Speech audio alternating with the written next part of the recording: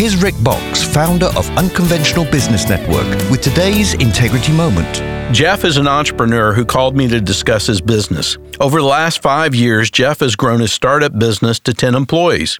But now Jeff feels lonely, depressed, and unsure of his ability to grow the business beyond where it is now.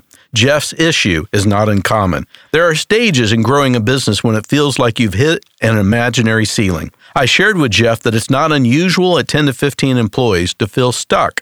How to persevere beyond this ceiling becomes the challenge. James 1:4 teaches, "Let perseverance finish its work so that you may be mature and complete, not lacking anything."